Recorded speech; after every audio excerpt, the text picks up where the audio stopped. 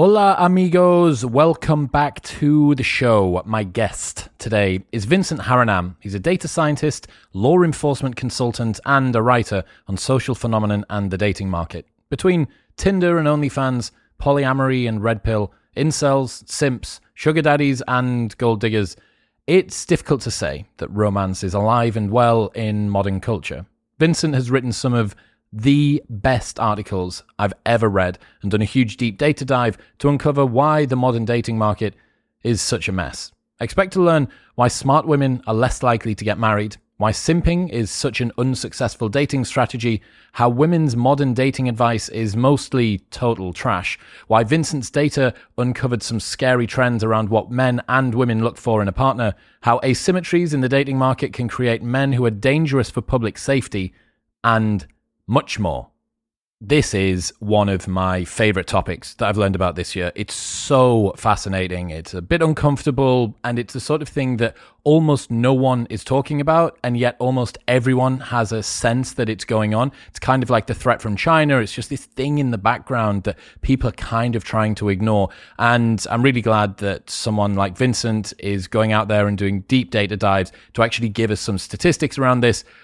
However, the solutions for how you fix this problem are a little bit more complex, but this is one of my favorite episodes from this year. If you enjoy it, share the episode with a friend. Co-opt people into the Modern Wisdom cult, because we're a cult now. That's what we do. We get people, we co-opt them into the cult, and then they become members, and we all go off and have orgies on LSD in the middle of California hills. So help me get some more cult members. Just share the episode, or tag me in a story, or do something else, or just take some LSD and let me know how you get on.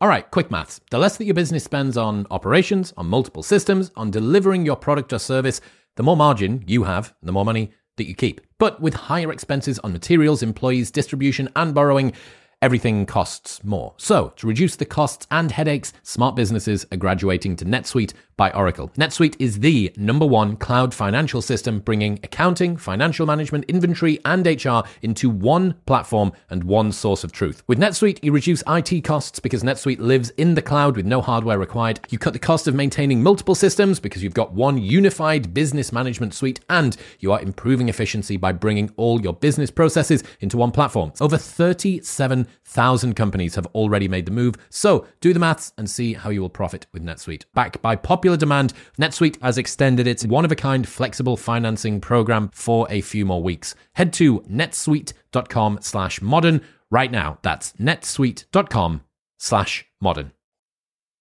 But now, please give it up for Vincent Harinam.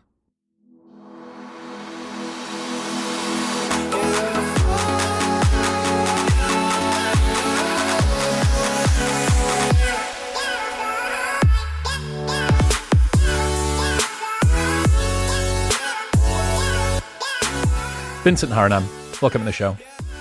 Chris, thanks for having me, buddy. Really appreciate it. My pleasure, man. So, your writing is some of the favorite stuff that I've read on the internet over the last couple of years. You don't write regularly, but the stuff that you put out is bomb. However, what you do during the day, you're like a hyper nerd by day, and then you write about social dynamics and trends and dating and culture and stuff. Talk to me about how those two things blend together. Okay, well, one correction there. I'm not a hyper nerd. I'm a hyper geek. Okay, there's a slight difference between the. No, don't apologize. Don't apologize. It's like this typology that I've created to separate geeks, dorks, and nerds. What's the difference? We can talk. Okay, so I've come to the conclusion that in order to be one of these things, you have to have or don't have to have either intellectualism or functional utility. So a geek is a person that is intellectual, but also has a level of functional utility. So a coder, for example, does something which actually helps people, but there's some intellectual rigor required there. A nerd has intellectualism, but lacks functional utility. So reading a book on 14th century poetry doesn't really help a lot of people, right? There's no societal benefit to that sort of thing. And a dork has neither functional utility nor intellectualism. All right, so that's the matrices that you've put together that explains the computerly inclined modern man. The poetically inclined. Yeah, okay, cool. Yes. Right, so talk to me, what's this marriage between these two worlds?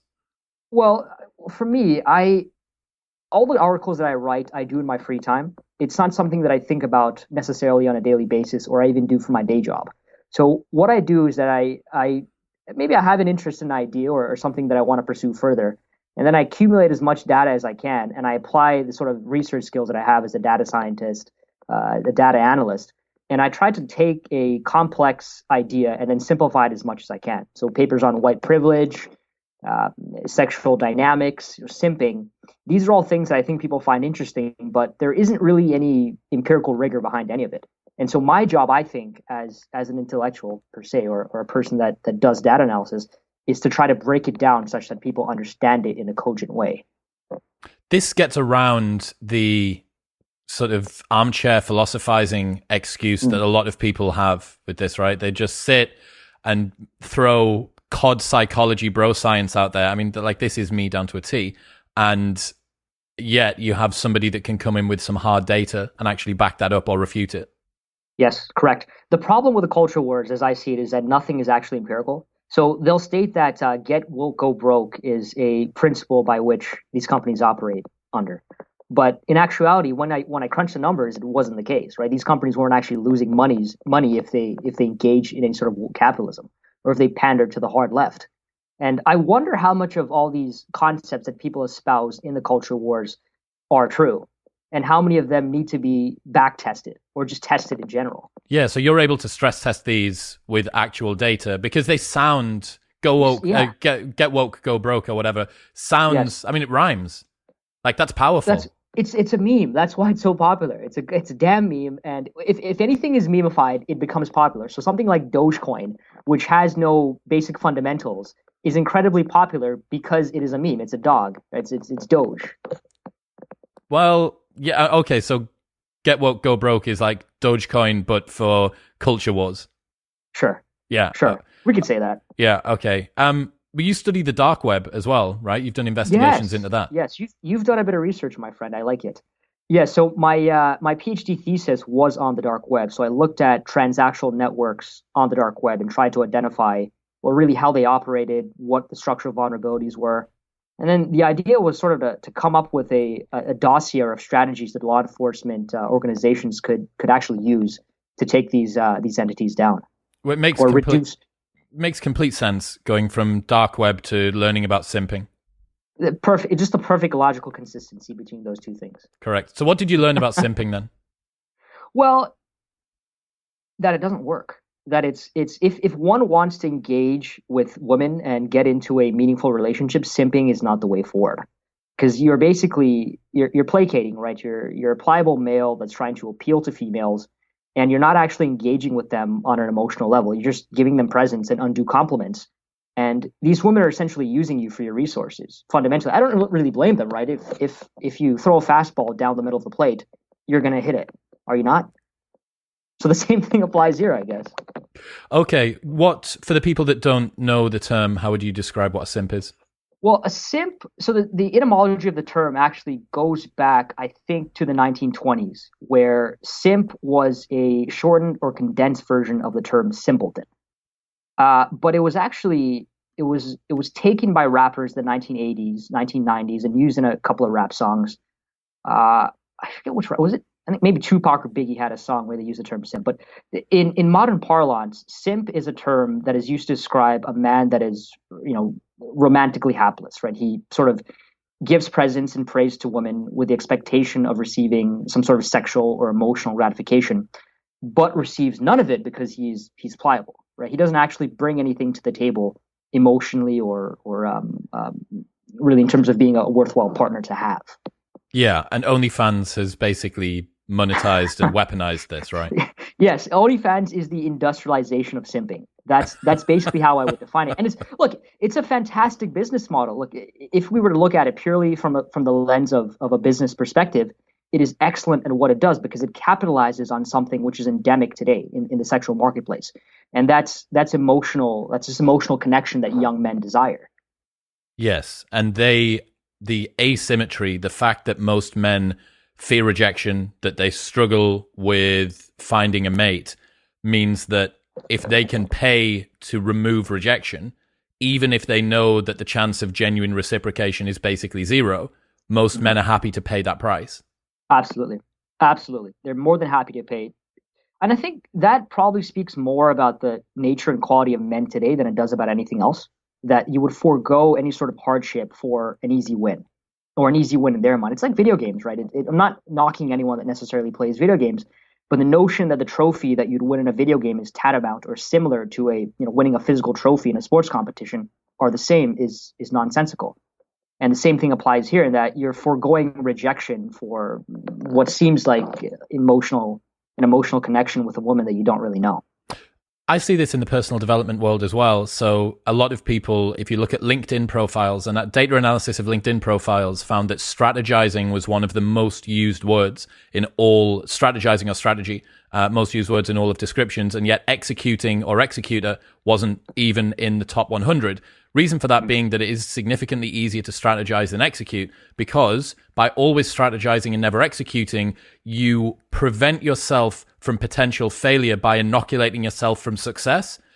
If I just speak rhetorically, there's no chance that I'm going to fail, because in my world, in the world that I create of words, that never actually needs to come up against reality. Mm-hmm. You're completely correct. I don't disagree with that at all. I mean, action wins the day, right? As that saying goes. And, everyone has a plan, everyone has a dream, but no one has a plan. And it's not only having a plan, it's executing the plan, right? We can talk as much as we want about things we want to do, a girl we like to talk to and get into a relationship, a business we would like to start. But if you don't put one foot in front of the other and start marching forward and actually taking the necessary step towards achieving those things, you're never going to achieve it. Why do you think there is a current trend amongst men towards this easier route out, whether that be in video games or in dating? It's a good question, and it's a complex question, which means that the answer is probably multivariate, in the sense that there's no simple answer, one variable which explains why it is that men are the way they are. In this sense, it's probably has to do with socialization, how men are socialized today, maybe coddling as well, the sort of parenting strategies that are used to raise young boys and rear them. It's a good question, but I would say those are probably the two things that I would probably point to. That we sort of bred out the warrior aspect, the sort of frontiersman notion in men, right? That notion of going out there and getting after it has been bred out of a lot of men, and we're sort of afraid or hesitant to engage in things which make us uncomfortable. And I think David Goggins, actually, who's a personal hero of mine, he talks about it in terms of suffering, that beyond suffering lies greatness. But in order to achieve greatness, you first have to suffer. And people are just terrified of discomfort and suffering, which, they're scary things, yes, but if you want to be where you want to be, you're going to have to suffer, right? You're going to have to pay the price.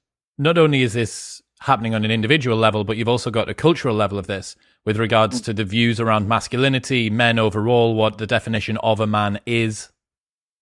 Yes.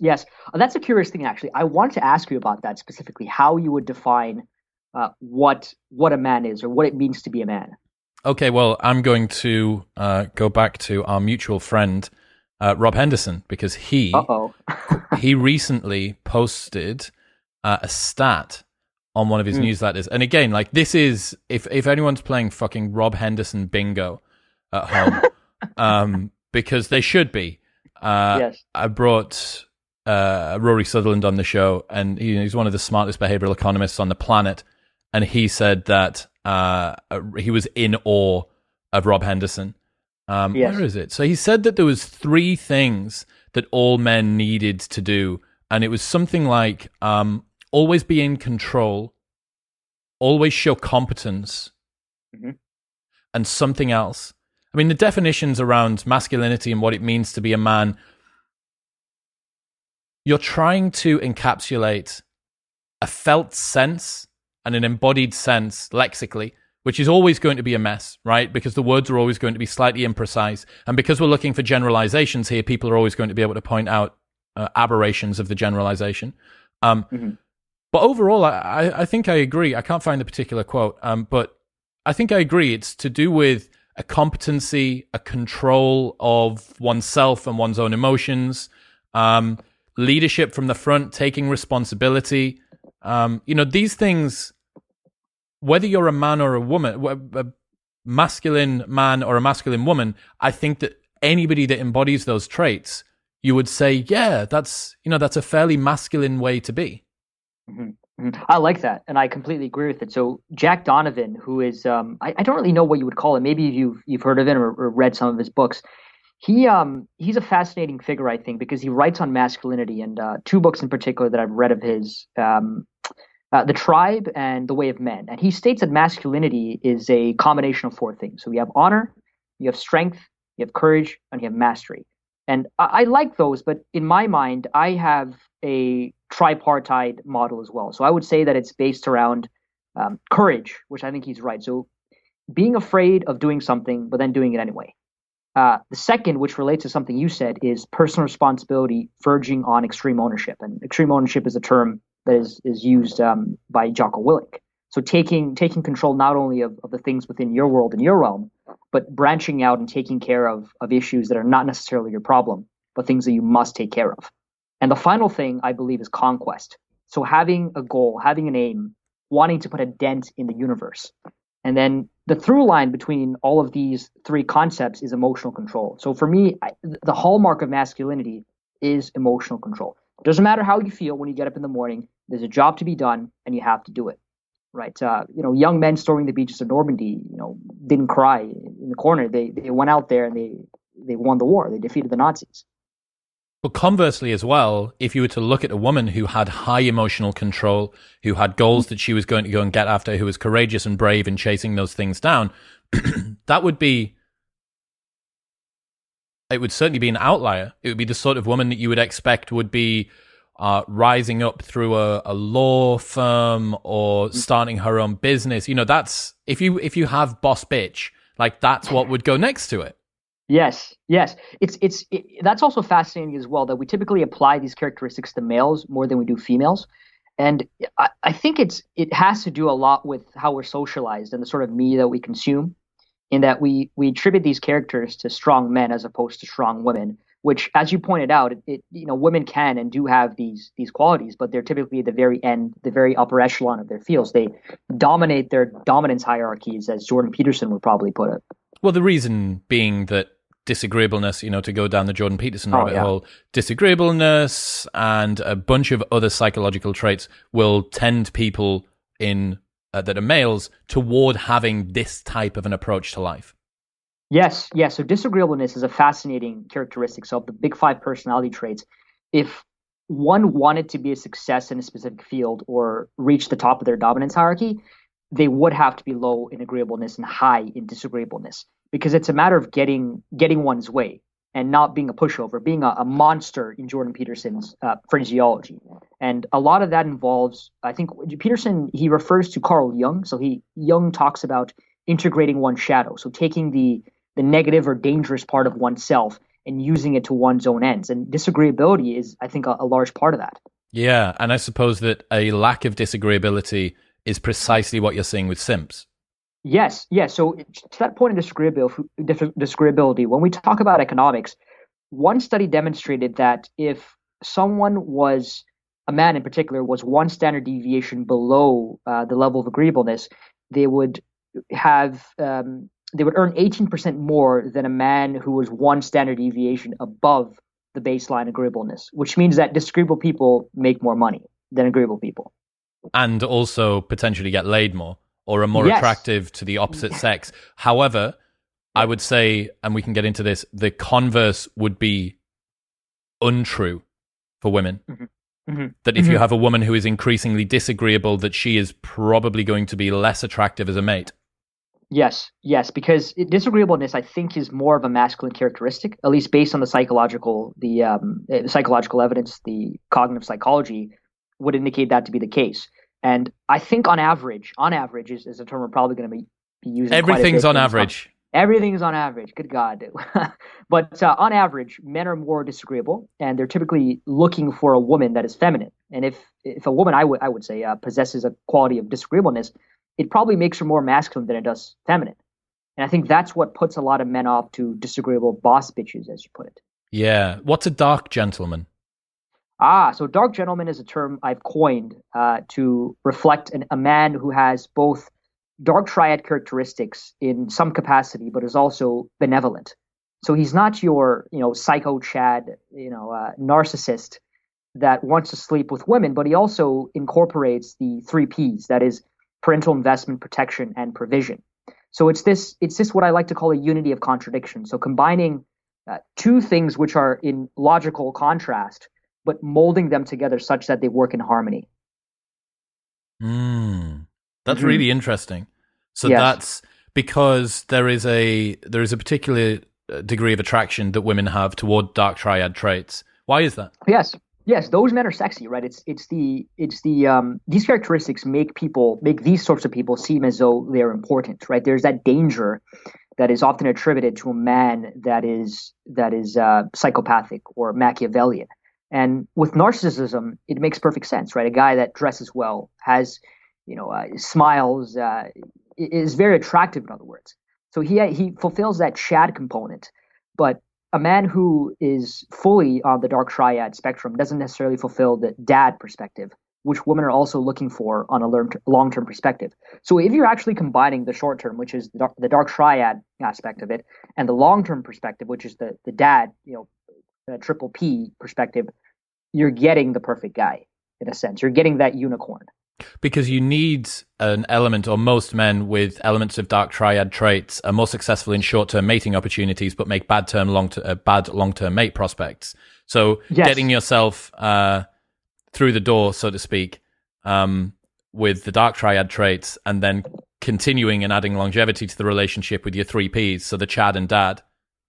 Yes, precisely that. So I was actually having a conversation with Jordan Peterson about this, where he was saying that women want a man that is disagreeable, but also agreeable at the same time, because disagreeability is actually a law of diminishing returns, where, if a man is disagreeable in his workplace, right, he's probably going to get an advance, as we discussed in terms of economics. They typically make more money. But in a domestic setting, a high level of disagreeability doesn't work very well. So if your wife tells you, hey, baby, go take out the trash, and you say, no, I don't want to do so, I'm disagreeable, it's probably not going to be conducive to a long and happy marriage. But it's as with everything, man. You need a balance. Yes. You don't want to be out on the top 10th percentile or bottom 10th percentile of anything, ever, really. Like I said, I tried to justify the number one competitive advantage in the modern world is to be 10% autistic over a Thanksgiving dinner the other day. You just want, it's like, that the Salt Bay guy, you just want that much. Yeah. You want that much autism. And it's, precisely. Just a smattering, I think there's probably some truth to that, because you want to have that sort of gung-ho kind of fuck you mentality where you kind of just go off and do your own thing. Yep. And kind of just throw caution to the wind, but you kind of have to dial it back. Yep. In a sense, I'm going to use it's going to get me canceled if I use it, but it's sort of a tropic thunder term. I think the phrase is go full retard, as it were. Yep. That's fine. I used that last week on the podcast. I don't mind talking about Jordan Peterson. I'm not famous enough to get cancelled, so I'm okay. So you've got a quote here from the article we're talking about. A man who is too ingratiating is ultimately a man who is too desperate. His inability to tell a woman no is a direct reflection of his over-eagerness to please. Contrary to popular belief, telling a woman no in specific circumstances is an attractive quality, as it signals that a man is not a pilot doormat. Yes. You'd be surprised how sexy saying no is to a woman, because you're sort of putting your foot down, you're taking a stand, you're saying, I'm the man in this situation. And a lot of women, not all of them, but again, we use the term on average, are looking for leadership within a relationship. And sometimes that requires saying no and taking the bull by the horns and really taking the steering wheel. And also making decisions, right?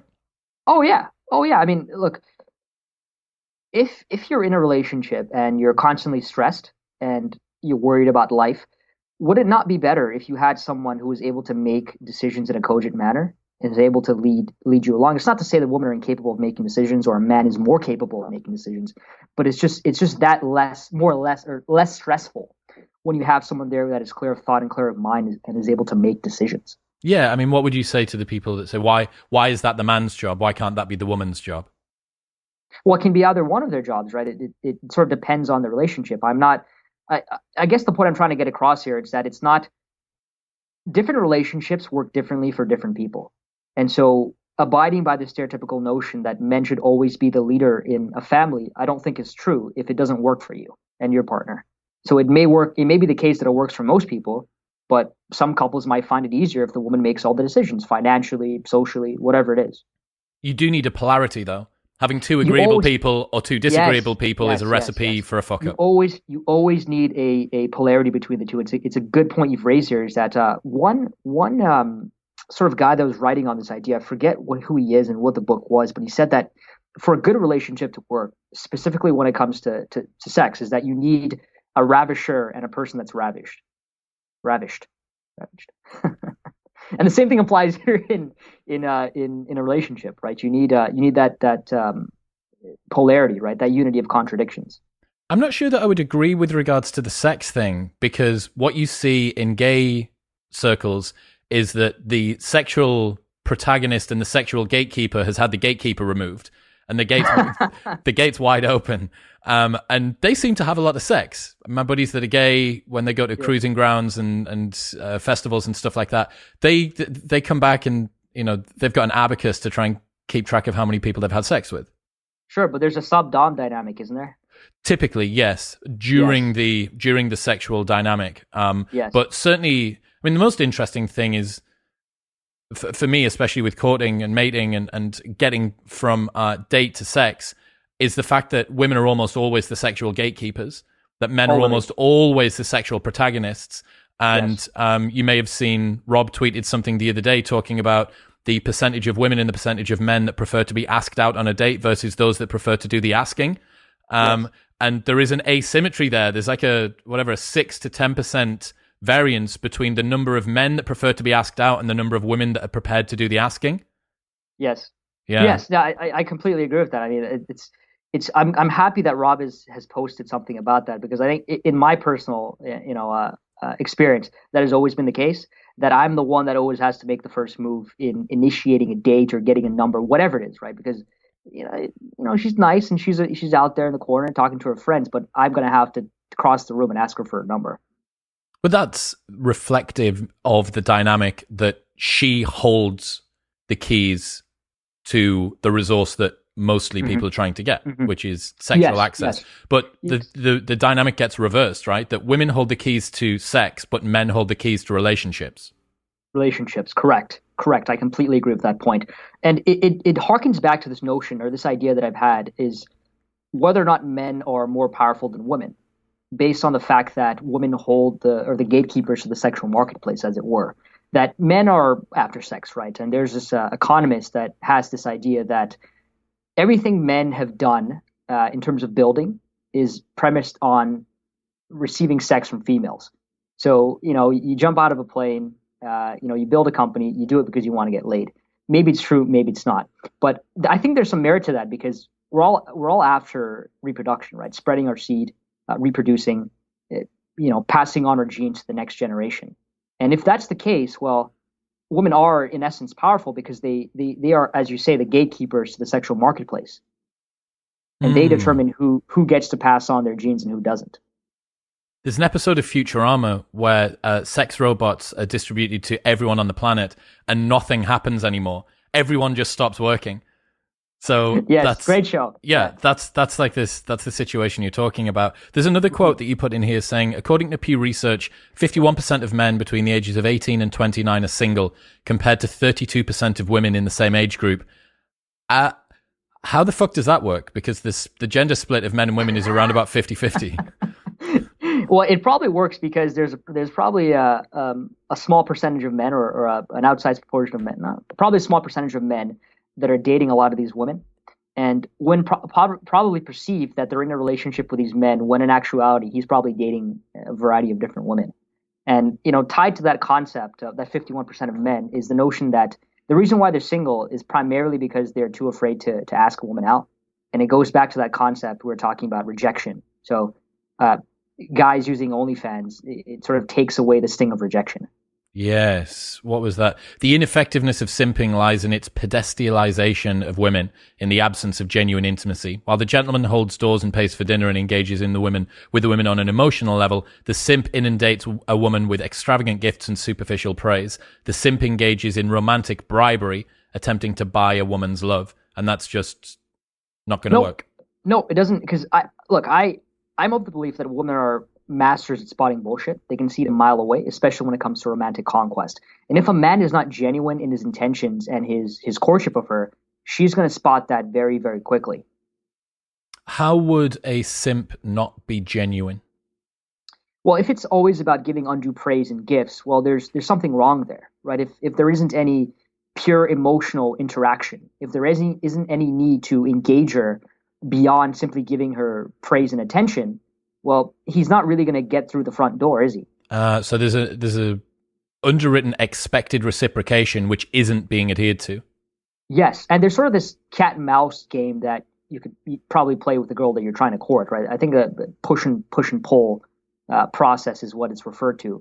And if all you're doing is giving attention to a female, your attention is worthless. It's like getting too much of something makes it essentially worthless. So, I don't know what your favorite food is, but let's say you love pizza. If you had pizza every single day, it no longer becomes your favorite food because you're eating it on a daily basis and it loses its luster over time. And the same thing applies with attention in this case here, where the value of a man's attention is lost if it's constant.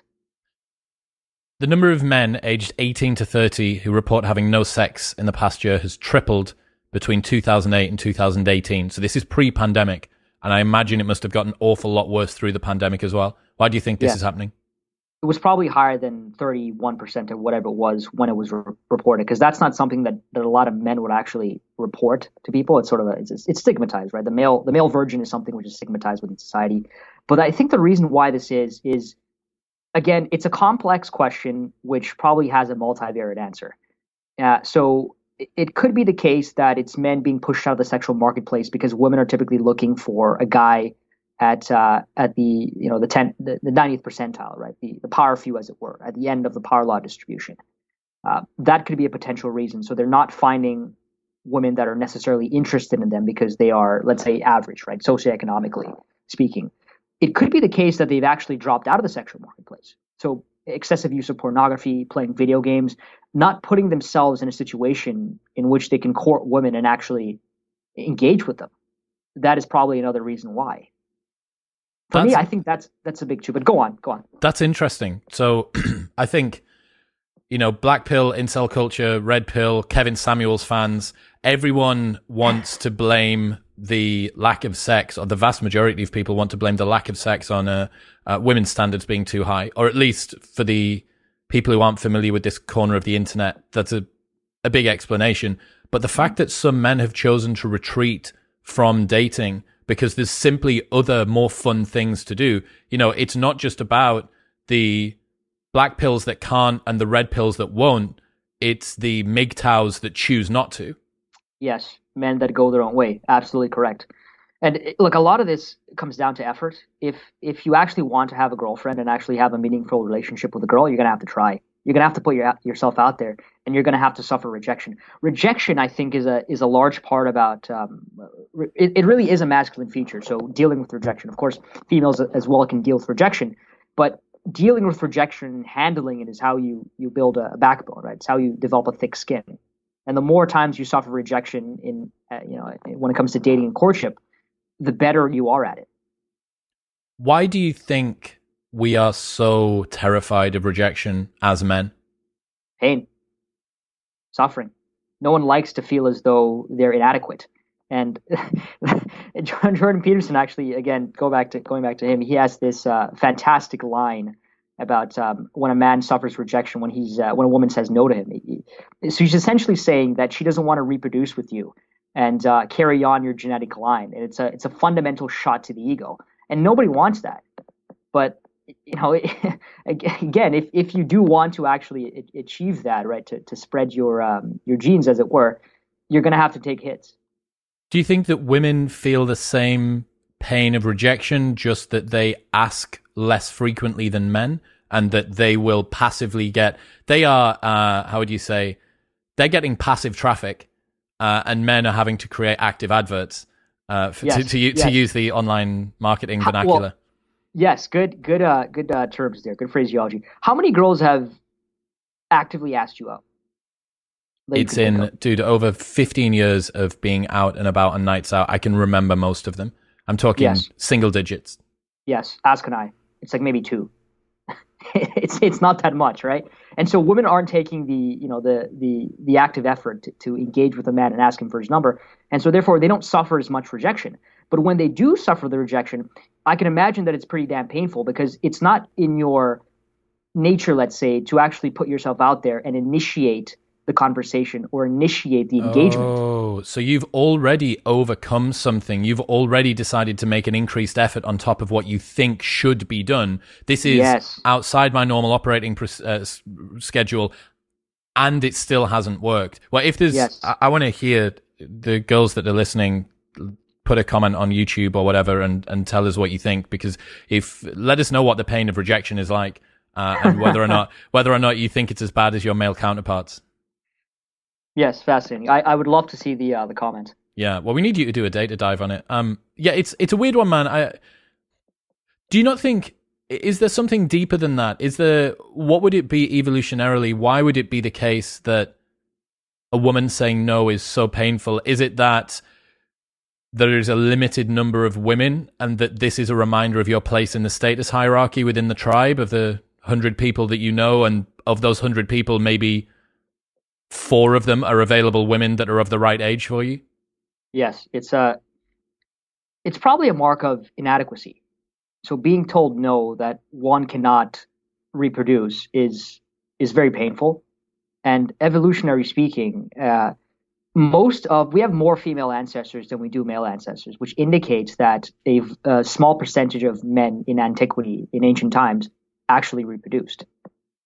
And so this is a good thing and a bad thing in a way. It's bad, obviously, because a lot of men are dying without reproducing, but it's probably a good thing in a sense, because women are selecting the best possible mates, and so it improves our genetic line when all the top stock males are selected. Verging terrifyingly close to people posting eugenics in the comments below here, Vincent, which is, dude, I agree with you. With you. The fact that selection pressures from women choosing things which are outward displays of fitness, charisma, all of the reasons. Why is it that you think that the things that you find attractive, you find attractive? Why? For everything. My favorite example of this, right? The preferred body size of women over time has fluctuated. You've gone from bigger women, Marilyn Monroe wasn't a thin, famous actress, right up to the thigh gap desire of sort of the early 2000s, to now kind of the more like fit chick, Insta bum, BBL shit that you've got now. However, throughout all of time, the preferred waist to hip ratio of women has remained the same, and it's always been around 0.82. Why? Because women that have a higher waist to hip ratio, on average, are more fertile. The same thing goes for large eyes, flushed lips, rosy cheeks, because those are signs of youth. Youth also equals fertility. With men, the V-taper is precisely the same. Preferred body size for men over time has changed, but an increase in width, an increase in jaw size, an increase in brow ridge are all signals of high testosterone. Testosterone equals more status, more resources, more go-getter, probably more disagreeable. I would imagine that men who have higher levels of testosterone are more disagreeable as well. So, like, all of the things that we happen to like, even symmetrical faces, it's genetically more difficult to grow a symmetrical face than an unsymmetrical face. And then you have the sexy son hypothesis. If I'm attracted to this man, my children will be attractive, therefore our genetic lineage will continue more easily. All of these things, the reason that you're attracted to the things that you're attracted to is mostly because they are signals of fitness. And realizing that I had Robert Plomin on the show, behavioral geneticist, and people get real uncomfortable talking about behavioral genetics because it reminds them of eugenics in a way that it absolutely shouldn't. And the only person that you should complain about if you are throwing the eugenics term around at a behavioral geneticist is, why aren't you dating that homeless 4'4" jobless man on the street that doesn't wash? Like, why aren't you, or the guy, why aren't you dating that girl that you can't bear to look at and is super annoying and super disagreeable? Why? That's eugenics as well. Yes, yes. Well, that was a fantastic summary of the literature. That was great, Chris. I really like that. Basically, what this comes down to is ancient ideas in modern skulls. So a lot of what we do at the level of course, there are idiosyncrasies between people. We like what we like for a variety of reasons, and maybe social. So there's that notion that we marry people like our parents. But even still, that is a combination of biological determinism and sort of social rearing. But at the same time, the evolutionary lens here is incredibly important. That a lot of what we find attractive, so you pointed out youth and fertility, when it comes to men and their mate preferences, is something which is borne out in evolution, right? These are things which we look for, men in looking for women, and for females, the same sort of thing applies with, as you mentioned, the V taper, with men having certain physical characteristics which made them more of a protector and more of a provider. Women are typically going to, in antiquity as well as today, put their interest or their lot behind a man who's capable of taking care of them, and that was especially the case in an evolutionary era, so ancient times. But it's also carried off over today. What are some of the unique challenges that we've got with modern mate selection? Well, the primary problem, and I do think that it is verging into a very, very, very serious issue, is the imbalance in the sexual marketplace, where there is presumably a small percentage of men who are receiving the most attention from women. That women want men in the upper echelon, socioeconomically speaking, right? They want a man that earns top 10% in terms of income, that has a square jawline, that has a six pack, is in the top 10 in terms of height as well. And these characteristics, when put together, equate for a very small percentage of men. And if the majority of women are vying for these men and ignoring the rest of them, that creates not only a large number of lonely women, but it creates a lot of sexually frustrated men. And those two things are not necessarily, or not even very good, if we're looking at a prosperous society. Why is that a modern phenomenon? Surely these impulses have been with us throughout time. So the impulses, yes. The one impulse being hypergamy. So women dating upwards is something which has been ingrained and constant throughout human existence. But I think the three things which have changed, at least in the last 50 years, are one, female achievement. So women are typically earning more than men at a certain age bracket, and they're going to college at a higher rate. So just to give you an example of the statistics, so in the 1960s, there were 1.6 men to every female at a 4-year U.S. college. By 2003, there were 1.35 women for every man in a 4-year U.S. college. And women are going to college and earning degrees at a higher rate than men. And this also applies to postgraduate degrees, where something like 12% of women have a postgraduate degree relative to 8% of men. And when it comes to the economics as well, the Press Association compiled a lot of data looking at economics, so earnings. And what they found was that women between the ages of 20 and 29 made, on average, 1,111 pounds more than a man in that same age demographic. So that's one point. The one factor being improved female attainment. The second factor is that there's a greater variability among males. And this is with regard to economic earnings and such, right? All the characteristics that you would look for in a viable partner. That there is a wider distribution of men economically, so making more money, attaining more sexual partners. And so this variability is, of course, going to play to that top 10% of men. And the third thing is, I think this is an important one because it's probably with regard or with relation to technology. So an expansion or globalization of the sexual marketplace and the collapse of local status hierarchies, where things like Instagram, things like Tinder are making it such that there's an international pool of partners with which you can select from that you couldn't have before. So 50 years ago, you'd probably meet someone, a romantic prospect in a bar, local bar, or at a rec center, or whatever it is. Certainly, my parents met locally, right? They were maybe from different villages or something, but it was a local phenomenon. But today, everything is international, everything is globalized, and that all these characteristics together, along with hypergamy, has resulted in this massive imbalance. How is it if there's women out educating and out earning men between the ages of 20 and 29? How is it that there's still a commonly held assumption in the culture about men out earning women, about women being held back? Do you want the sort of dude bro answer? Both. Give me all of them. Both. Well, the dude bro answer is that people are dumb and uninformed, and they typically go along with memes and messages. That's a joke, by the way. I don't think people are dumb. I think it's a matter of just the amount of information that's being presented and how it's being presented. Because if members of the media are just presenting that narrative over and over again, it's going to stick, right? We're just playing off heuristics here. I think that's the main thing. That's the reason why this narrative sticks. This notion of the gender pay gap is sticking around despite the copious amounts of research done about it. The fact that if you actually disaggregate the data, if you looked at hours worked, if you looked at industry, if you looked at job type, occupation, these sorts of things, you would see that there's a reason why it is that men on average make more than women. Not to mention the fact that women between the ages of 20 and 29 make more money than men within that age demographic. What happens at age 29 is after that is probably motherhood. So it's not even a question of men and women making more or less than the other. It's a question of everyone else making more than mothers. The interesting thing to me, I've been thinking about this for so long, is the presumption amongst common culture and people that put forward the idea about the gender wage gap is that the inherently masculine frame is the attainable, admirable, preferable one that everybody should be playing on. It's like the values that we've typically associated with men or with masculinity or with men's trajectory through life is the one. Those are the rules of the game that everybody should be playing by, and now we need to kind of manipulate it so that everyone gets to play that game. Does that make sense?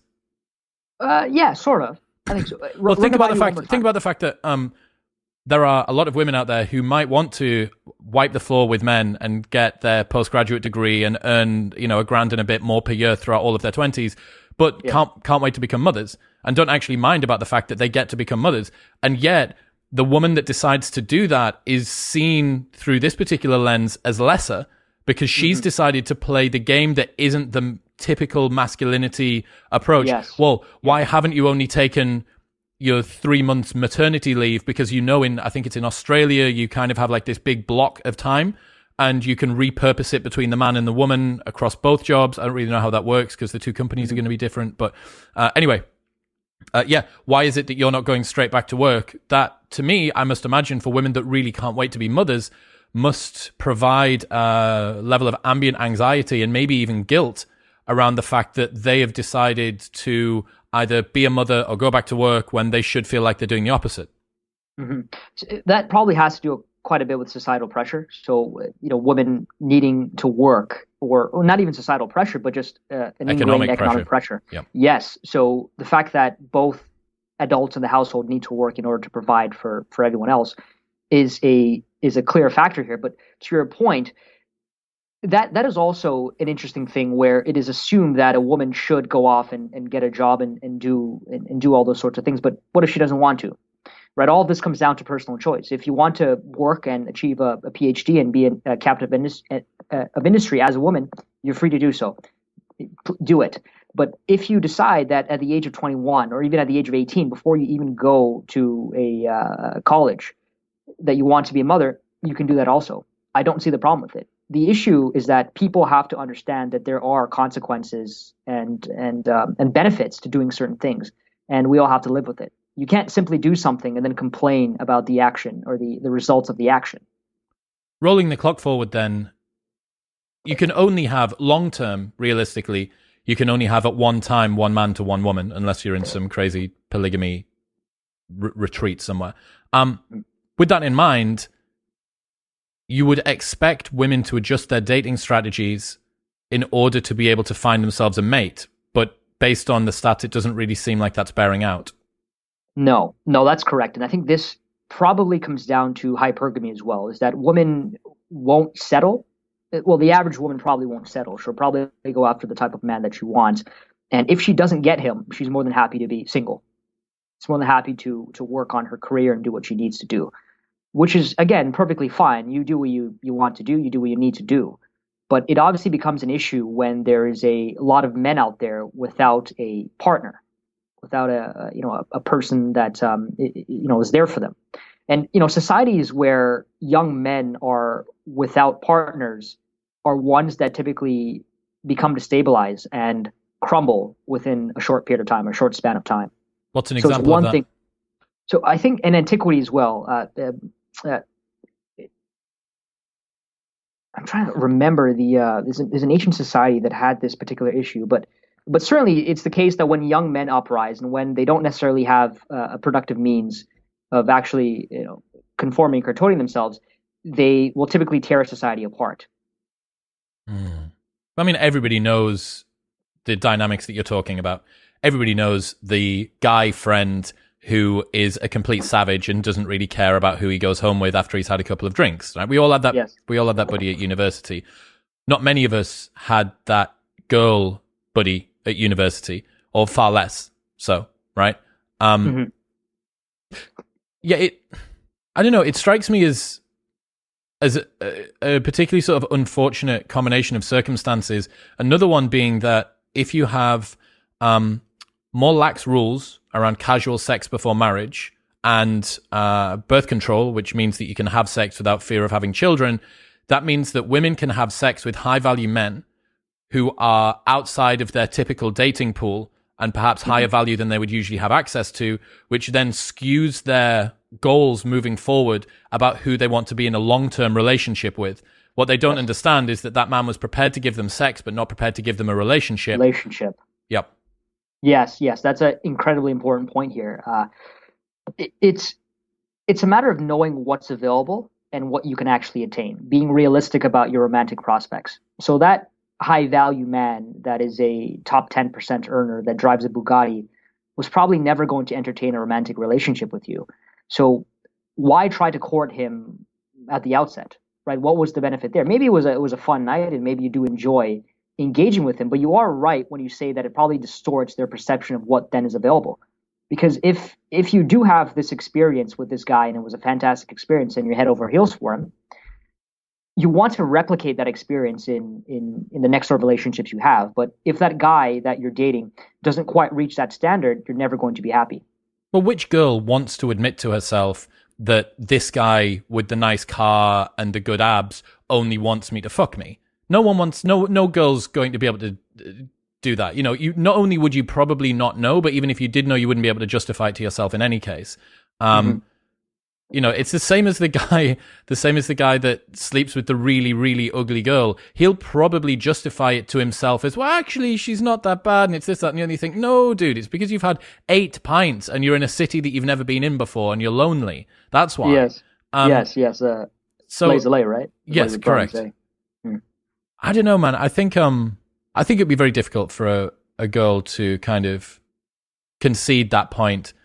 One of the main reasons would be men give off signals of long-term mating strategies. Very few men, no matter how alpha you are going to say, hope that you've got your Uber booked for 3:30 a.m. tonight, type thing, as you're on the way back. Or, hiya, mate, can you just wait outside in the cab while we get this done and then you can take her home? Most men aren't honest and open about their short-term mating intentions, which it's leading women on.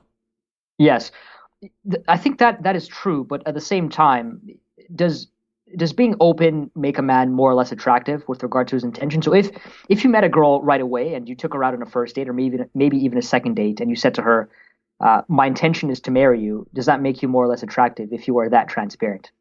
I mean, what do you think? Maybe. I would say that's probably coming on too strong. That's coming on too strong. Right. So that sort of transparency may not necessarily work in that particular situation.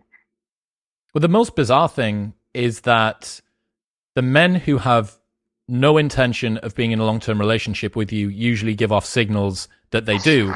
And the men who do want to be in a long-term relationship with you try to give off signals that they're not. Yes, but that's the thing, though, is that it's a strange way that I suppose that the female mind perceives attractive males. And it probably comes back to the point about attention, is that you want that which you cannot have. And if you can't have the man that is, the upper echelon of men, the high value man, you'll want him even more. Roll the clock forward for me then. Like, there's going to be a lot of single women in future. What's going to happen there? Because do you think that women can reset their hypergamous nature? No, that's an evolutionary fixture that's going to stick around for quite a while. Things are probably going to get far worse than they are better before everything is said and done. What's that mean? But well, it means I think we're probably going to see a lot more violence with relation to incels. I think that's probably going to go up as a result of the influx of lonely single men.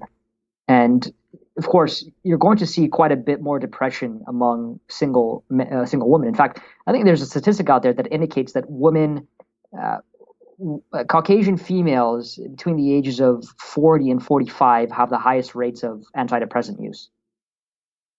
And that is probably going to increase as time goes on, but probably spread out to other age demographics. 40 and 45? I believe so. So do you think that that's women who have perhaps not dated or dated unsuccessfully and made it to the wall without a partner and are now accepting their sort of childless future? Yes, I think so. But there is some saving grace. So if I were to add a contradictory statistic here, it's that the only demographic among females where there's been an increase in fertility and in children being born is that same demographic, is women between the ages of 40 and 45. I want to say that more women had in 2019 had children over the age of 40 than under the age of 20. Correct. That's exactly correct. I think so. Pew Research actually put out a study not too long ago, and 2016 it was 80% of women between the age of 40 and 45 that had a child, and that actually increased by 6% as of 2019. That's crazy. So it's slowly ticking upwards. And that, to be honest, the average age of women having children increasing is probably due to the fact that we're having less children not quite children out of wedlock, but children born to teenage parents, let's say, to teenage women. Is that happening? Yes. Yeah. So it's not the case that children are not being born out of wedlock. That is actually going up, and it's quite a substantial amount. But sort of safe sex practices, that sort of thing, has been instrumental in reducing the rate of teenage pregnancy. I read in The Moral Animal by Robert Wright about how monogamy is a sexual redistribution strategy. Oh, yeah? Yeah, so this really fascinated me. The fact that if you have one man with many women, you allow one particular man to capture most of the market, whereas if you have one man with one woman, you actually end up allowing man number 2 to get woman number 2, whereas previously he would have been looking at woman number 11 because women 1 to 10 would have been with man number 1. And that kind of explains, I think, some of the resentment that you see in the black pill culture and in the incel culture around these chads, these high-value men that are able to sleep with many women, because they see them as tying up available women's reproduction potential during fertile years when they could have been dating other people, and also, how would you say, kind of bunching up the line, moving the queue tighter and tighter together, in a way which has trickle-down effect that has potentially competed them out of the dating market. Absolutely. So these black bull guys will, as the meme goes, they hate Chad and Stacy. And it's funny you mentioned that because you are correct. So, and the researcher, I forget the name that you mentioned. Robert Wright is the book. Robert Wright, yes, entirely correct. I think in that monogamy in the grand scheme of things is probably a newer concept, a newer thing that's come about. It was never the case in antiquity that we engage in monogamy. It was typically polygamous, right? We had harems and such. And I do think that there is an argument to be made about returning to that, specifically when we talk about imbalances in the sexual marketplace with a small percentage of men hogging a large percentage of women. So if we look at Tinder data, for example, it's, most of the men on Tinder, of the profiles they come across, females, they'll swipe right on 60% of them. When it comes to females, they'll only swipe right on 4.5% of them. So that is a massive imbalance just on Twitter usage. And that is even compounded by the fact that 78% of individuals that use Tinder are male. And so 22% of people that use Tinder are female, which means of the demographic, of the smallest demographic in terms of gender, the vast majority of these women are being selected by the vast majority of men. And the opposite is not true for females. Dude, I've just realized the implication of what you're saying, and I've never thought of this before. I think about this shit a lot, right? I've read everything that you've read. I've read a lot of stuff around red pill and black pill.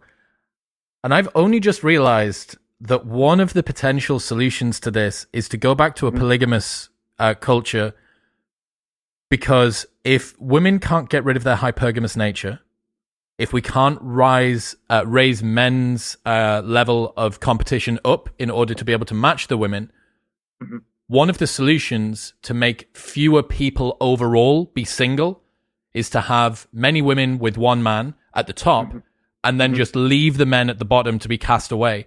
That's fucking terrifying. That's terrifying. And it's not what we want to do.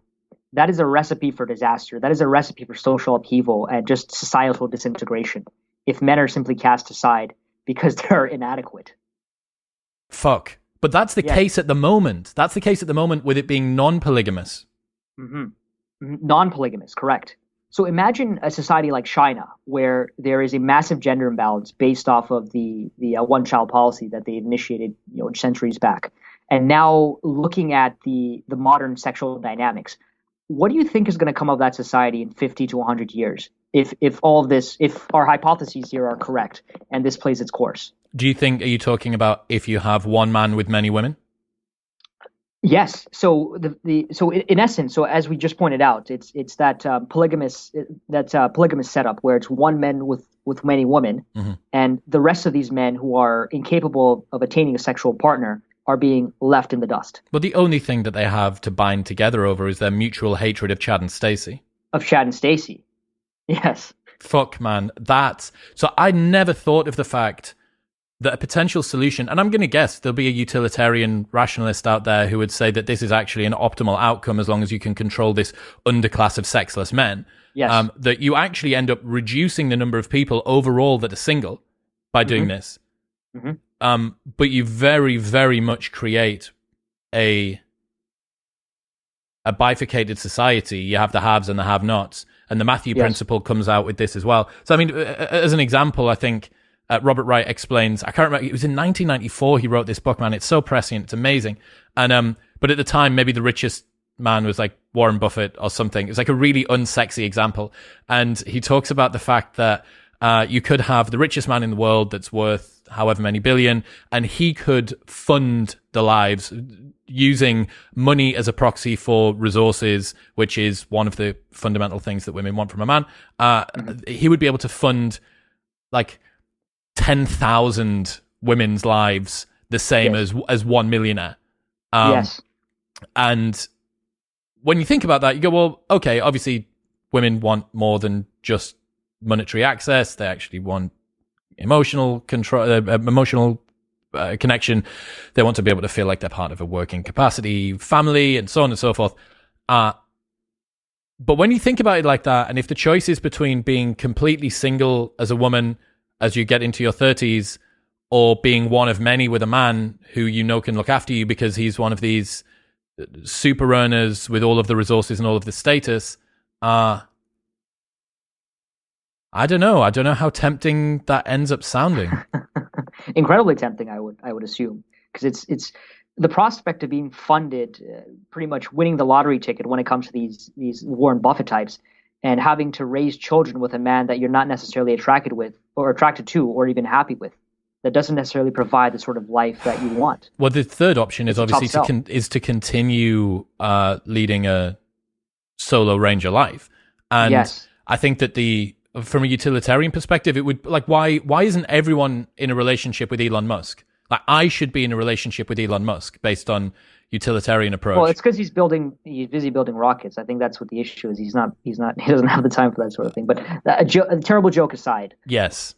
Your point is well taken. Yes. Because it's, you know what it is? I think it's a matter of unfamiliarity. So this sort of dynamic that we're describing is not something that people subscribe to normally, right? Something which is entirely foreign to us, given the fact that the nuclear family and monogamy is, given the fact that these two things are still ingrained within the way we do relationships today. So while it may not be palatable today, it might be palatable in 10, 20 years' time, 50, potentially. That was the aftershock of the Renaissance, right? As Rollo Tomassi founder of the Red Pill, calls it the one-itis, the belief that there is one true love. And this was very much pushed through the Renaissance. And then if you think about popular recent culture, you've got Disney movies like Aladdin that really, really just fundamentally create this. There is someone out there that is perfectly built for you, and you will spend the rest of your life together. Yes. So I have a bone to pick with Disney. I have an axe to grind with them because I think the Disneyfication of romantic relationships is incredibly dangerous. So are you your parents still together? Yes. Yes. So our grandparents and our parents they typically have lower rates of divorce because the basis of the relationship was not necessarily based on their happiness per se. It was more so getting things done and ensuring that these children were raised in a correct manner, right? And that often meant putting up with the opposite sex, putting up with your partner, despite the fact that they're behaving like a dickhead on that specific day. Today, things I think are different because, again, it's that Disneyfication of romantic relationships where if it's not perfect, if it's not a fairy tale, I don't want it. And so it is subject to divorce. And it, again, goes back to that concept of suffering and hardship and rejection. How good was the relationship to begin with if once you hit a rough patch, you immediately give up? I think that you see this as well with the increasing masculinization or the masculine frame that women are being encouraged to take too. Don't settle for less, clap back, be a boss bitch. I know that these are all kind of funny Twitter memes, but they permeate, phenomenologically, they're in the back of someone's mind. They're in the back of a girl's mind. The fact that he doesn't deserve you, babe, all of that sort of stuff is averse to working through challenges with a man who is on a par with your sexual marketplace value. Yes. And the same thing goes for the guys. It's like plenty more fish in the sea. Get over your last girlfriend by getting under the next one. There are meta memes on both sides of the fence here. Now, they're being played in different ways. The men are being reminded to reinforce their masculine traits, and the women are being reminded that a protectionist strategy is to adopt masculine traits. But again, what we're seeing, I need to ring Rob for like 3 hours and talk it through. But there is a masculine frame, a masculine preference, which is being. It's like when you varnish a table and it's just like a smattering across everything, or it's like the direction that the wind is pushing, whether that be with how you're supposed to spend your relationships, how you're supposed to think about education, how you're supposed to think about your career. All of these things, they really do seem to be pushing in that direction. But with the women's side of things, they're being encouraged to not accept not a subpar mate, but a difficult situation. Difficult situation with a equitable mate. Yes. It's a problem, and obviously you're making the point here about ideas and memes, and it's not just a meme. It's a mode of thinking that is being inculcated by young women and also young men to an extent. And it's incredibly problematic that this notion that one must not necessarily settle. It's fine, right? I don't think you should ever settle per se, but it's more so that you should be very realistic about what it is that's attainable and what it is that's out there. And life is unfair, and you're not always going to get what you want, and you're just going to have to deal with it. If more people, I was just going to say that if more people were to come to that realization that they would just have to get on with things and just accept them as to how they are, well, it'd be a lot simpler, wouldn't it? What do you mean by that? Well, if the average female out there who is after, Giga Alpha Chad realizes that she can't actually attain Giga Alpha Chad, and she may in fact have to go with Storm and Norman as an example, or Joey Bag of Donuts, she'd have a romantic partner. But it's that notion of settling, being the boss bitch, which comes into conflict with it. That what she's told and what she may necessarily need are two different things. So it's such a tough pill to swallow, man. And increasingly, as I've spent more time with this, I do feel for women as well. It's easy, I think, in this situation when we're talking about stuff like this men are the obvious victims of this because they're not the ones that are choosing to not be in relationships. They're often, on average, they're the ones that are being overlooked for being in relationships.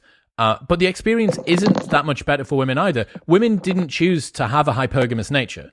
They didn't choose to fundamentally find attraction in men who are across and above their dominance hierarchy. And as you put it in one of your articles, it's very difficult to date up and across a dominance hierarchy if you stand atop your own. And as women begin to rise up through theirs, as they become better educated, they become richer, they have more status, and you now have a culture which is encouraging women to value that. I mean, you talk about another set of stats you had was there's a 50% increase in the use of erectile dysfunction medication amongst men who are in a relationship with women who out-earn them. Who make more money. Yes, correct. So you have all of these dynamics that are bearing out. That's got sweet fuck all to do with culture. That is exclusively physiological, right?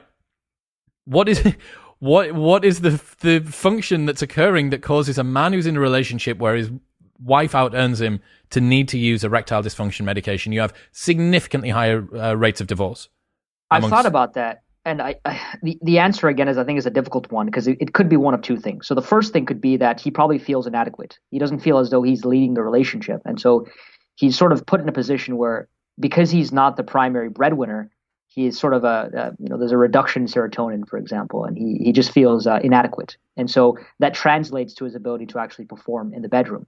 But it could also be a reverse causality thing where his inability to actually make money in the first place actually contributes. That's the selection effect. Yes. So it could be the case that he was actually unable to make money for a variety of different reasons. Maybe he was just completely agreeable. And so, that probably relates to his inability to actually get it up. So he wasn't actually, it wasn't the case that he was predisposed to get it up in the first place because of a variety of characteristics inherent to him. Wasn't there a stat around, is it 30% of women said that they wouldn't get into a relationship with a man that doesn't have a job? Or was it the 30% that said that it was a man that wouldn't earn more than them? I can't remember. So there are a number of statistics here. So these studies go back to 1939, where they found that women were twice as likely as men to want a partner that made more than them or made a significant amount of money. And this sort of finding has been replicated in studies in the 1940s, 50s, 60s, 70s, 80s. And I think the study that you're referring to specifically was that I think it may have been, was it Pew? Pew put out a study that said that 78% of women would not date a partner or not get with a prospective mate that did not make more than they did. And only 48% of men shared that view. Fuck, man. And you now have... No, sorry, go ahead. You have an ever increasing group of high-performing women competing for an ever-decreasing group of ultra-high-performing men. And the choice is... The analogy that I always use is it's the same as being the tall girlfriend. Now, if you're a 6'1" without heels on woman, you're looking at professional athletes because on average, women want to date a man that is about 21 centimeters taller than her. Yes. That's another Vincent Harinam statistic pull there. Interestingly, men prefer to date a woman that's, I think, 16 centimeters or 12 centimeters shorter than him. So even in that, and this is such a perfect example, right? Women want to date a man on average that's 21 centimeters taller. Men on average want to date a woman that is 16 centimeters shorter. In that, we have a disparity. We have the preference of a man and the preference of a woman, both moving in opposite directions, but not marrying up. Yes. So the missing point here is not just the preference of a woman, because from the conversation we're having, we're discussing female mate preferences. But what is lost here are male mate preferences, what they're looking for in a prospective mate. So we talk about women. I haven't even spoken about that. Yeah, men don't matter. But even looking at what men desire in a partner, there's that notion that there's a new 18-year-old every day. And so these women that are achieving quite a bit, economically speaking, educationally speaking, are going to be on average much older than women just entering the bloom of their life. So they're competing against women who are on average more attracted or more attractive to males. Because if it is the case that men are attracted to youth and fertility, you're down. You're behind the eighth ball if you're 35 with a PhD.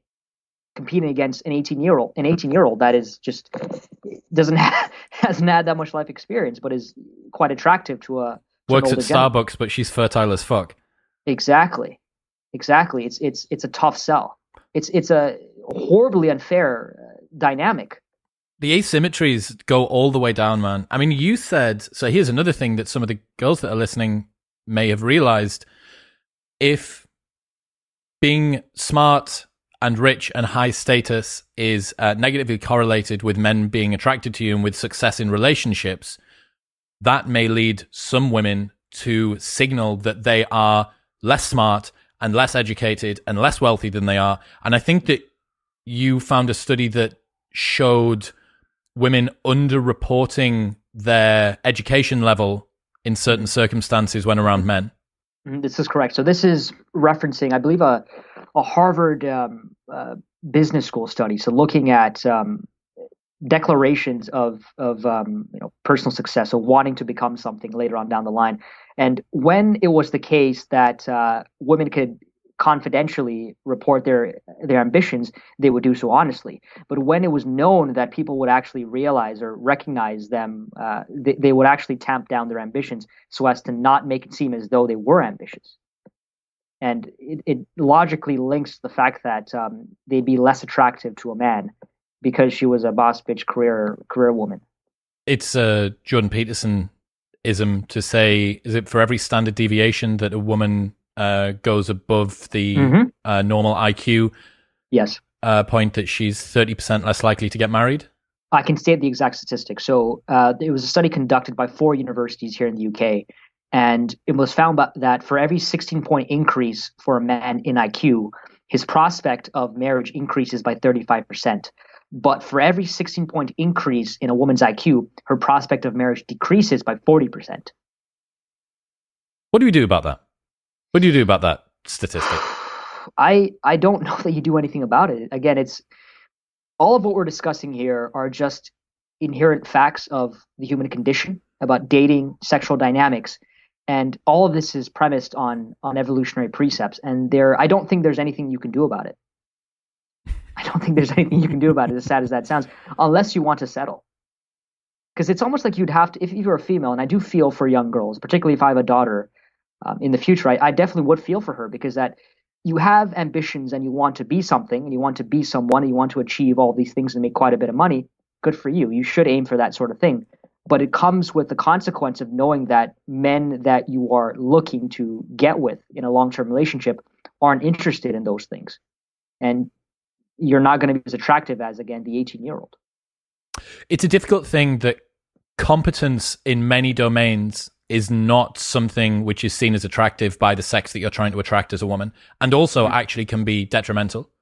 That you being competent, working hard to get a job, to grow a career, to get status, to earn money, to become educated, all of these things are actually making it more difficult for you to do it. And on top of that, they use up the single most important resource and the most attractive quality you have, which is time and your youth. Yes. You spend your 20s getting educated, building up your career and earning money, to find out that men don't care about your education level, your career, or your wealth, and now you're older than some women who you're now trying to compete with.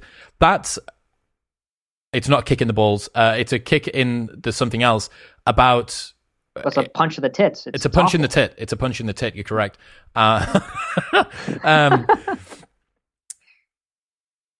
Fuck, man. This entire subject area fascinates me because of how uncomfortable it is. We are bound by our evolutionary precepts, as you called them, to just... And the final thing as well is like, the fundamental choice that you have left as a woman is to, as most women on average, if this hypergamous nature ends up continuing and if the, the over-success of women continues to accelerate, is you have 2 choices as far as I can see. One of them is to move through life and be single, and the other one is to settle with a mate that you are fundamentally unattracted to. Neither of those seem like particularly good situations. The only advantage that women have over men in this, average value women and average value men, the only advantage that the women have is the fact that they can settle, and the men don't even have that opportunity. It's a tough pill to swallow, but the worst part about it is not that it's a reality, and it will most likely move to being more palatable as time goes on. At least that's my contention. What do you mean? It's the fact. Well, it's in the sense that the worst part about it is that we don't know about it. That's the worst part about it. Is that it's swimming the shark in the waters, right? It's Jaws, and this is a creeping disaster that is on the frontier that no one is particularly informed about. And the whole point of this article or these set of articles was to ring an alarm bell, to say that this is definitely an issue that we need to be taking a very close look at, because it's not just that it's an issue that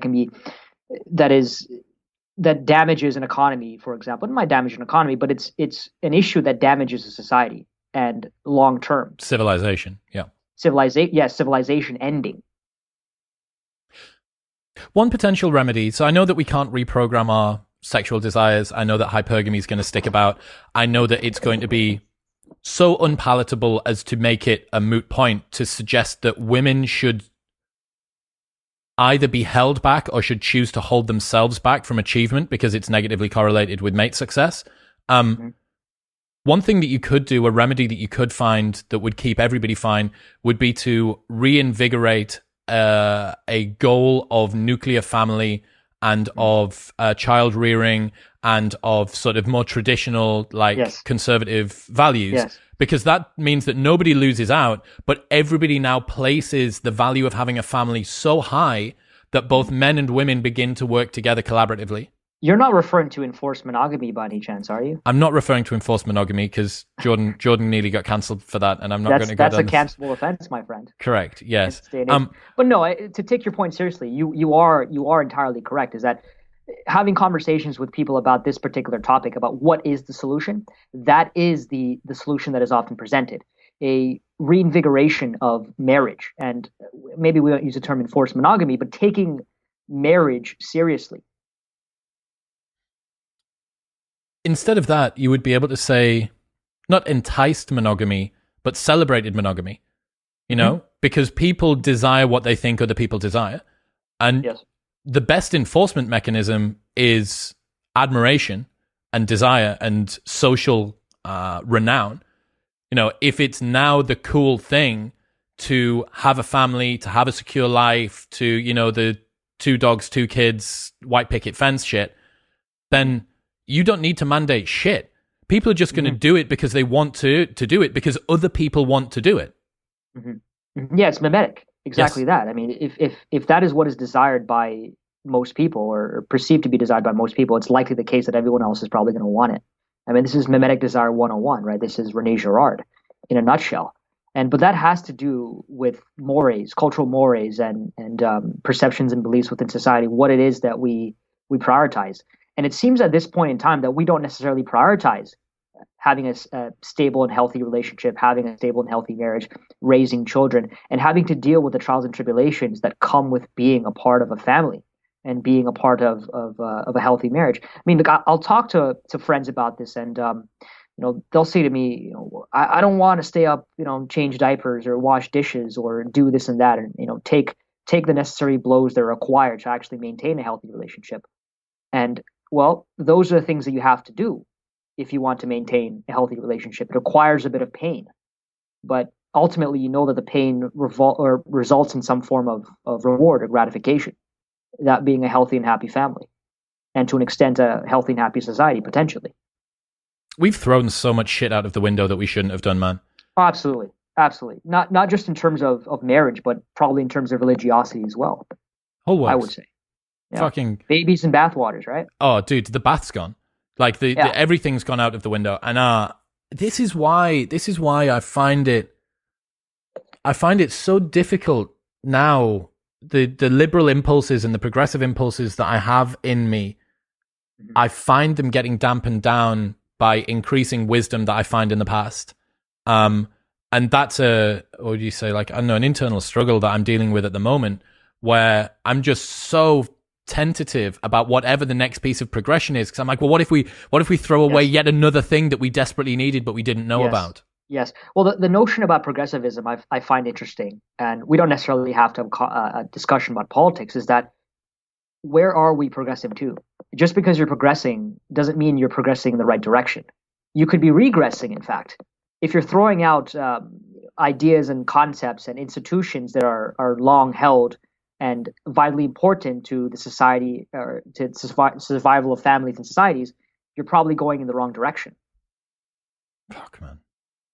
I don't know. It's some sort of cultural revolution like that, I think, would be a pretty cool thing. We were talking before we got started about the fact that you have a red pill for men that only takes you up to the point at which you fuck a girl and then it goes away. And you have, I think it's like the pink pill or women's dating, like subreddits and stuff, that is basically the same thing for women. But there's no equivalent learning using the understandings of evolutionary psychology to encourage an effective and foster a successful marriage and then family life moving forward. Like, it's a huge, huge problem swimming underneath the water that most people don't know about, that the culture is actively working to pull us away from. Yes. And now it's being reinforced. It's feeding the most base elements of our it's limbically hijacking us in the worst way possible and taking us further and further away from a destination which is not only good for individual flourishing, but also good for civilizational flourishing as well. Mm-hmm. Completely correct. And maybe the reason why that is that it doesn't sell. It's not sexy enough. It's not mimetically pleasing to want a family per se and to the 2.5 kids or whatever it is in a white picket fence. It's just not something that is encouraged for people to want. They'd much rather, engage in hookup culture, do what you like, right? But understand that there are consequences to actions. I think that's probably the fundamental lesson here is that actions have consequences, and you're gonna have to bear those consequences. Well, the single biggest predictor for extramarital sex is premarital sex. Premarital sex, correct. And one of the biggest points or factors that lead to divorce is exactly that: is the amount of sexual partners you had prior to marriage. That and economics. I've got some friends who are absolutely fucked. I've got some friends who are not going to be able to hold just have a conversation with them. Hold down a marriage at all. Dude, stop it. I know that you're not thinking about this. You're 25 and full of testosterone and just sleeping with anything that moves. But I promise you, in 25 years' time, when you're itching, gripping onto the bed sheets in the middle of the night because you're so torn, you're gonna thank me. Testosterone is a hell of a thing because, as a criminologist, it's fascinating when we look at the rates of crime commission between the ages of 15 and 25, is that's when most guys will commit the vast majority of crime. And then it sort of tapers off beyond the age of 25. And it's because of testosterone, right? Your testosterone typically decreases at the age of 26. Why is it the case that people who are on TRT, which is supra physiological levels of testosterone, aren't committing tons of crime then, or are they? I don't know. That's a great question for a criminologist to answer. I think the reason why that is that men that typically take TRT are probably in their 40s, maybe their late 30s, and they already have a career and a family. And so that is one of the main or several main factors that would prevent you from engaging in crime, is having a stable family and a stable livelihood. And so you don't want to destroy any of that by engaging in crime.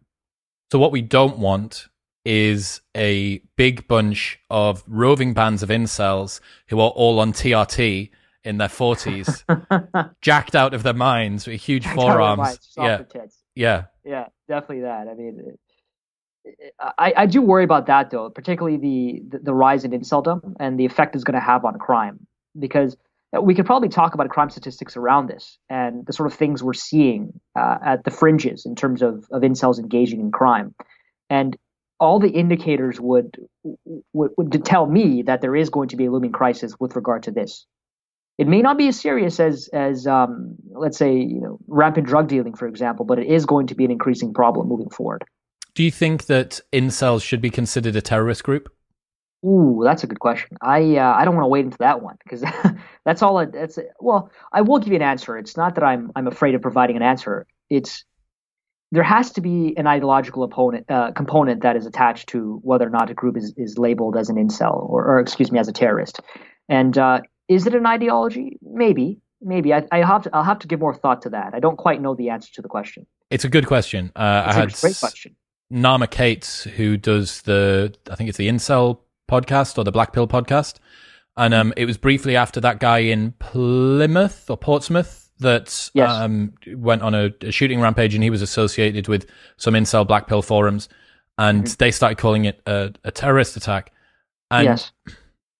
It may have a backfiring effect, actually, thinking about it now, because you have to imagine that this demographic of people is already downtrodden to begin with, and further labeling them as terrorists may actually metastasize further criminal activity and actually push them to do so. It's like this is labeling a fucking theory thing, 101. man. This is the thing that the press and the media and government needs to understand, that it is it's no longer the case that the media are just a broadcast platform. It's a two-way street whereby they actually influence the behavior of people on the ground. So I had Andrew Gold on the show, and he was partway through a documentary series about non-offending pedophiles in Germany. So I think that they call themselves pedophiles, and they call the group that act on their impulses pedocriminals, and that's the bifurcation. I think we've seen minor attracted person now map as the academically very strange, academically justified or labeled term. So he was talking to them, and he said that there's three main risks that these pedophiles, not the criminals, that they suffer with. One of them's being intoxicated. The second one is proximity to children. And the third is ostracization by society. And he says it's like a reverse self-fulfilling prophecy. If you want to push me away so much, and you say that there is no place for me in this society, I'm reprehensible and I'm disgusting and I'm terrible and I've not got any future at all, why should I play your game? Why should I play by your rules? Why should I? Why shouldn't I go and shoot up a school if I'm an incel that doesn't feel like he's got any culture, any future? Why shouldn't I do that? Yes, absolutely correct. This is a massive issue, and look, for me, when it comes to public policy, we don't really think clearly about the negative externalities of these policies. When it comes to actually putting forth good policy, one has to think clearly about what the consequences are, the benefits and the consequences. And the economist Thomas Sowell said that public policy is not you implement something and it's immediately fixed. It's actually a trade-off. You're giving up something to get something else. And so whenever a policy is implemented, you have to think very critically about the effects, not only in the short term, but in the long term. Think not just about A, C, and B, but the rest of the letters in the alphabet when it comes to probable outcomes. Fuck, man. Well, I mean, I don't know. This, for all that it's post-apocalyptic and makes me terrified to my back teeth about what's going to happen in future, it's endlessly fascinating. I really appreciate the work that you do and for guiding me through this little back and forth today. What have you got coming up? Have you got any ideas about areas that you're interested in for writing next? Great question. I'm of two minds on it, because I am interested in returning to woke capitalism and looking at Hollywood and whether or not woke messaging in films actually reduces the amount of viewership and the revenue that is earned by movies. I think that'd be interesting to look at. But I'm slowly moving away from writing, writing as sort of a public intellectual, and I'm sort of going in the direction of finance and industry, of doing my own thing on the side. Because look, I don't want fame. I don't want to be seen. I don't tweet at all. And I will, as you pointed out at the outset of this, I will publish a paper every 2, 3, 4 months. And granted, it takes a lot of work to actually write these fucking papers. Like, good God, it takes months to actually research them. It's like an academic paper. But it's slowly becoming a time constraint and a constraint to my cognitive capital. Is that I could be doing things which are more productive and beneficial to people as opposed to simply writing papers. Well, from one reader that has at least found a little bit of joy in the stuff that you've put out, man, I think, whether this is close to the twilight of your writing career or not, I think you've put some awesome stuff out there, and it's really, really interested me. So, yeah, I hope that you've got a few more left in the tank, and then we've got an excuse to do this again. I really appreciate it, Chris, and thank you for having me on the podcast. It was a fantastic conversation. I should actually thank Rob Henderson. That son of a bitch has bought me a cigar, and it's probably waiting for me back in the house. Go smoke it, but I'm going to thank him because he's actually I was actually hesitant because I don't really do podcasts, but he said Chris is a great guy. You got to talk to him. I trust him. He's one of the dude bros, and I'm a bit of a dude bro myself, to be honest. So I guess we got on well. I've got that Asian seal of approval, man. That's all that I'm here for. That half Asian is approval is the joke that we make. Half Asian Rob Henderson, is half that it? Asian, half Asian, yes, half Asian Rob. I love it, dude. Catch you next time. Wonderful, buddy. Take care. All best.